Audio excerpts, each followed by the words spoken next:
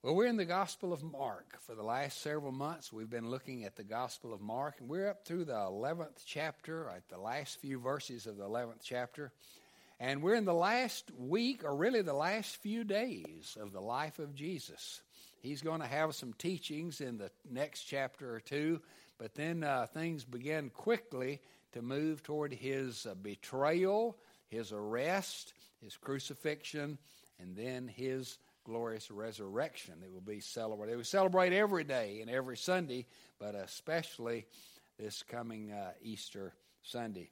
But you might remember, just kind of put this story in context, Jesus came into the city of Jerusalem, maybe on a Sunday. The palm branches were laid before him. We call it the triumphal entry or the Palm Sunday entry of Jesus to Jerusalem. And he came in, and he just kind of looked around, went into the temple, just kind of looked around and saw what was going on there.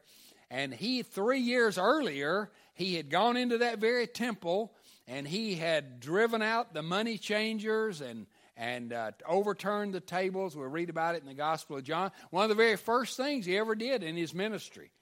And so I'm sure that when he came in on that Palm Sunday and looked around, some of the people must have got a little nervous. They must have thought, oops, he's back. Remember what he did last time. Remember a few years ago when he came, but he didn't do anything. He just left, and he went down to Bethany, to the home of Mary and Martha and Lazarus, whom he had raised from the dead. And then the next day, he comes back to Jerusalem. It's just a few miles. It's not very far at all, a couple of miles, really.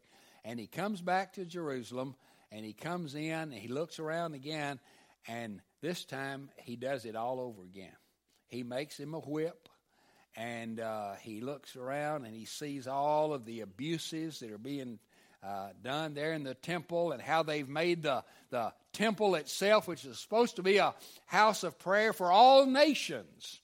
And he's in the court of the Gentiles. And this is where they set up their marketplace, so to speak, and they sold animals, and somebody would bring an animal to offer it as a sacrifice, and the priest would say, oh no, this animal is defective. You can't use it, but we have a deal for you, and we'll sell you another animal, and they would sell them at an exorbitant price.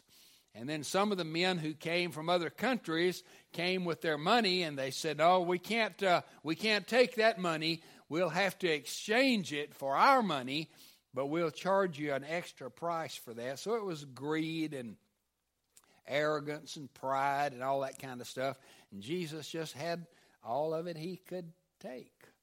And so he started in again. Man, he kicks things over, and he takes this whip, and he's swinging it around, and he's turning over tables, money going everywhere. He's opening bird cages, and birds flying out, and lambs running around, and people scrambling, and it must have been chaotic.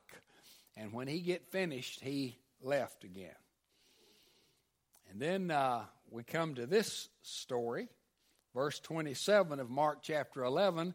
Jesus comes back to Jerusalem again. Now, by this time, I guess they've set everything back up, and they came again to Jerusalem. And all the folks must have looked like, uh-oh, what's going to happen? And so as he is walking in the temple, the chief priests and the scribes and the elders came to him. So they sent a delegation to talk to Jesus, and they said to him, "By what authority are you doing these things?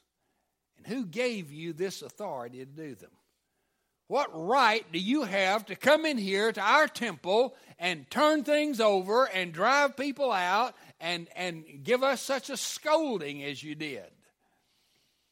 And here we see the wisdom of Jesus. He doesn't answer the question. He could have said, "I do it by my own authority.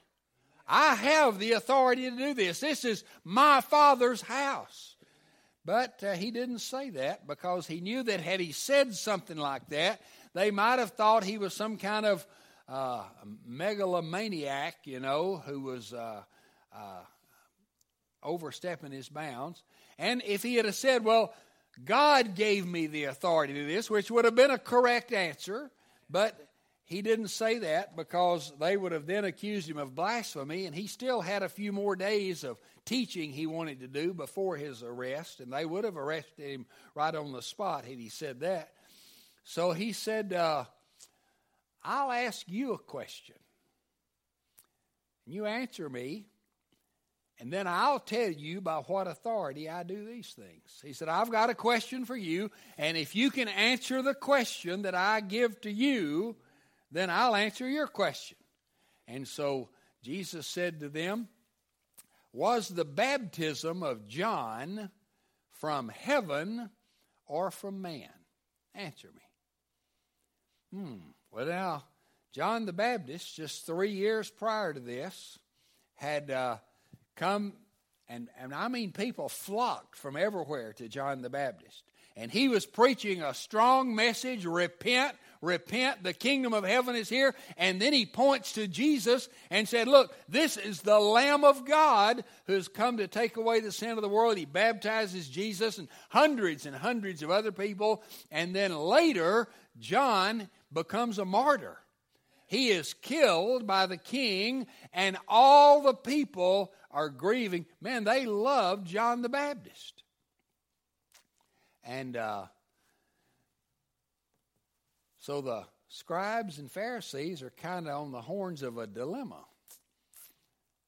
They discussed it, and they said, well, now, if we say that the baptism of John was from heaven, then he will say, well, then why didn't you believe him?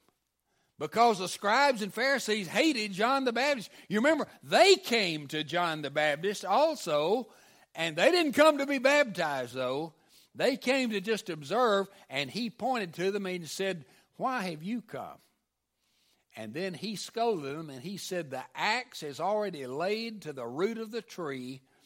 And he told them that if they didn't repent, they were actually going to perish. And it was, so you can see why they didn't like him. And then one thing I found, that religion, I'm not talking about true Christianity, religion hates to be confronted. Amen. Religious structures and religious systems will kill you if you question their authority. And that's what John had done. That's what Jesus was doing. And they were going to have him killed in the next few days. And so he said, they said, well, now if we say that John's message and his baptism was from heaven, he's going to turn it around on us and say, well, if it was from heaven, why didn't you believe him? But if we say it was from man, in other words, it wasn't God's authority, it was man's authority, then they were afraid of the people. For all the people held that John really was a prophet. And so they didn't know what to say. And they discussed it among themselves. Well, how are we going to answer this question? So they came back to Jesus, and they answered Jesus, well, we don't know. And Jesus said, well, all right, then I won't tell you by what authority I do these things. You didn't answer my question, I won't answer your question. I told you if you would answer my question, I'd answer your question. And so in their attempt to trick him and trap him, Jesus turned it back around on them, and they didn't know what to say. But here's what I want to say today about this. Jesus did have authority to do what he did.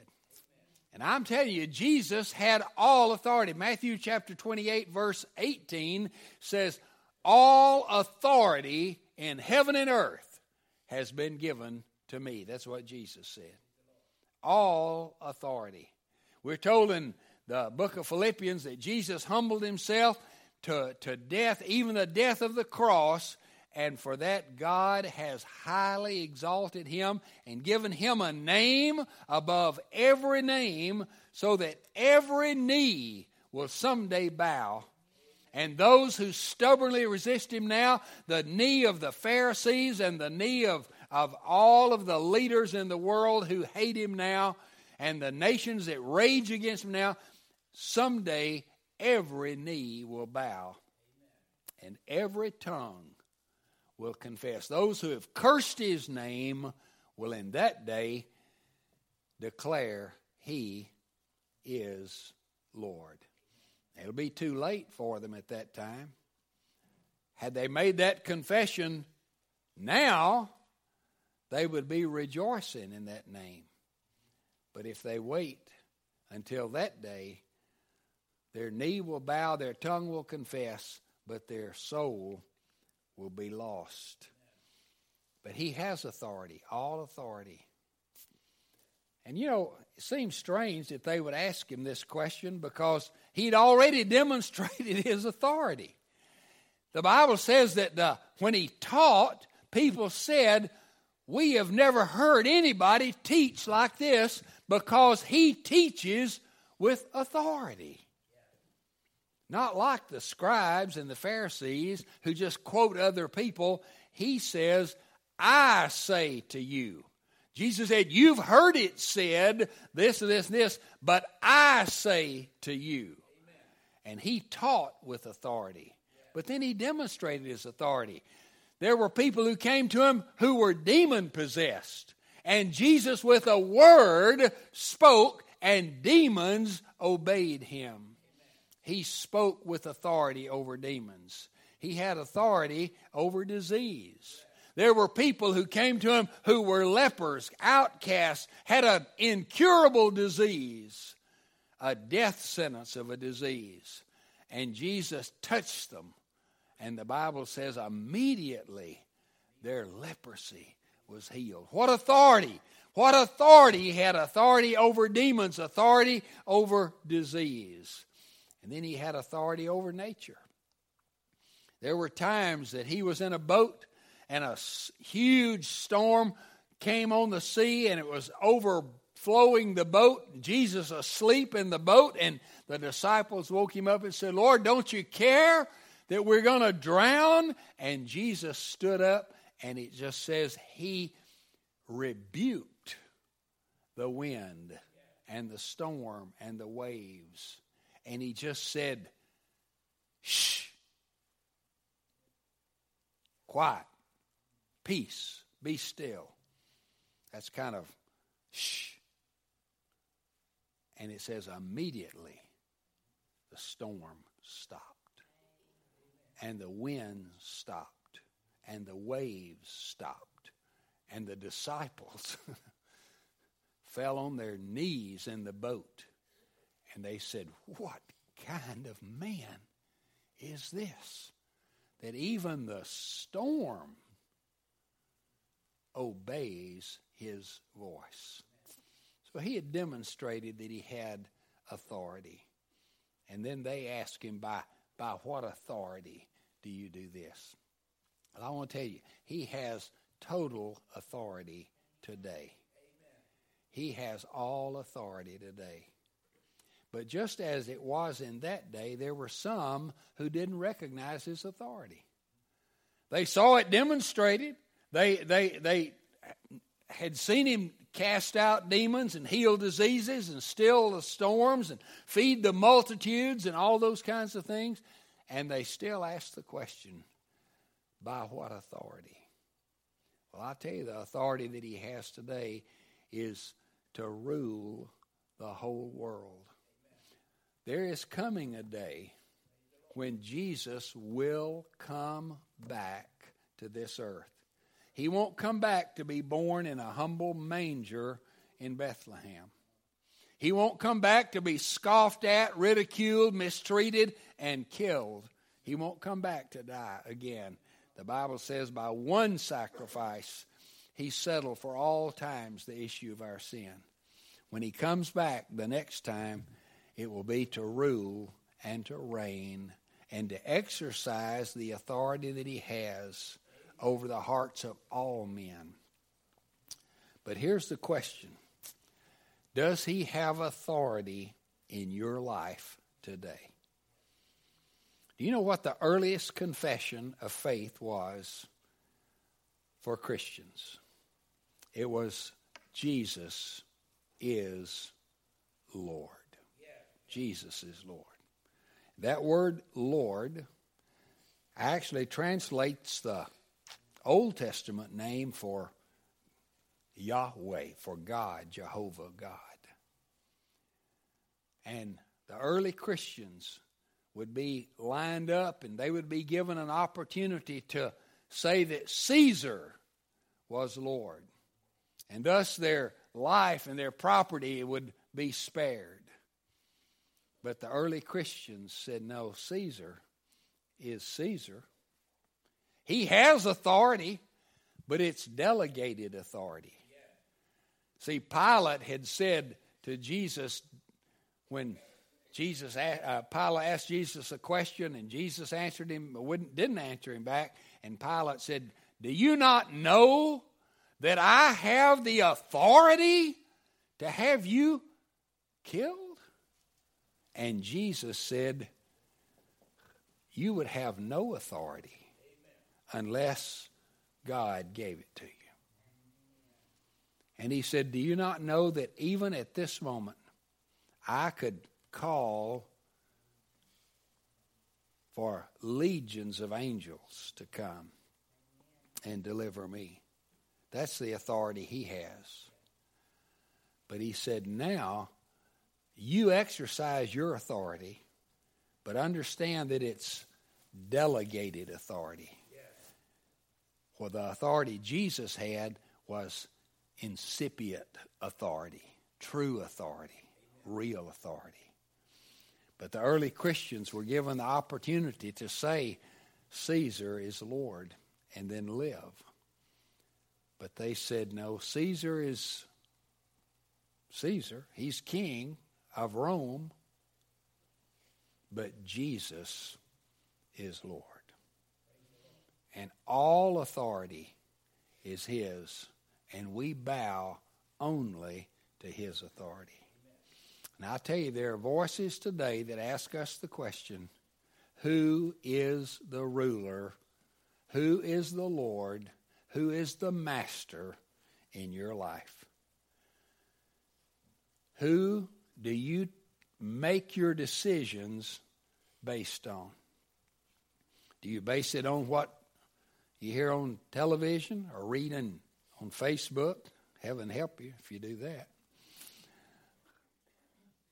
Do you make your decisions based on what seems best to you? The Bible says there is a way that seems right to a man, but the end of that way are the ways of death.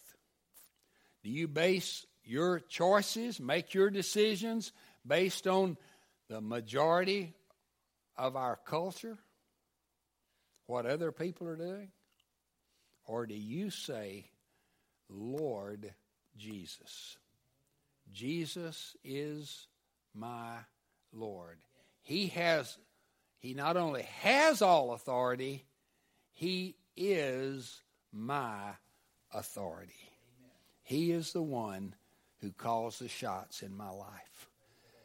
Can you say at the earliest call of Jesus to the earliest disciples was just simply, follow me. Follow me. You take your cue from me. You just do what I tell you to do. Follow me. And they recognized him as Lord. And they said, all the way, we will follow you. And they did follow him. Unfortunately, they didn't follow him all the way to the cross. But after the resurrection, they followed him all the way to their cross. And they died. Every one of the disciples, with the exception of the Apostle John, died a martyr's death. And John basically did. He was exiled as an elderly man for his faith. And those disciples who answered that call years ago, yes, Jesus, you're my Lord. They followed him all the way to their own death. And I challenge you today. Jesus is asking you the question, who is Lord in your life? What authority? What authority, Jesus, do you have to rule my life? What authority do you have to cleanse this temple? What authority do you have to tell me how to live my life? And he says, I have all authority. I am the Lord Jesus Christ. And that's why when a person was asked, when the Philippian jailer said, what must I do to be saved? Paul answered, believe on the Lord Jesus Christ, and you will be saved. If you're not a Christian today, that's your answer. If you were to say, what must I do to be saved? The answer is the same as it was 2,000 years ago. Believe on the Lord Jesus Christ, the Lord, the one with all authority, and you will be saved. Now, if you're already a Christian, then the question is this: who are you following as the leader and Lord in your life? Will you be able to say, all the way, my Savior leads me? Let's pray. Heavenly Father, I ask you in the name of Jesus today to speak to our hearts. I know that we hear many, many voices. We hear voices from our own flesh and inward voices. We hear multitudes of voices from the outside. But you say, my sheep hear my voice. And Father, that's what we want to be. We want to be the ones who say, we hear your voice and we follow you. And I pray that you will help those today who have not ever trusted in Jesus. If there's even one person here, I pray that today would be the day they would say, I want to come to Jesus, the Lord Jesus Christ, and believe on him.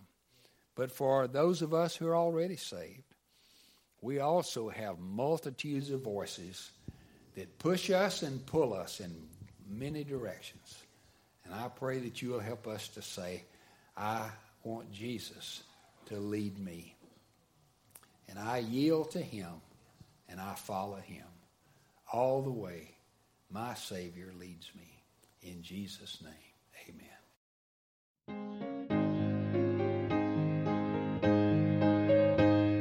Thank you for listening to today's podcast. We invite you to like us on Facebook or visit our website, www.bearcreekbaptist.org. If you're not a member of another church, we would like to invite you to join us in person and get to know us, and let us get to know you. Have a great week, and may the Lord richly bless you.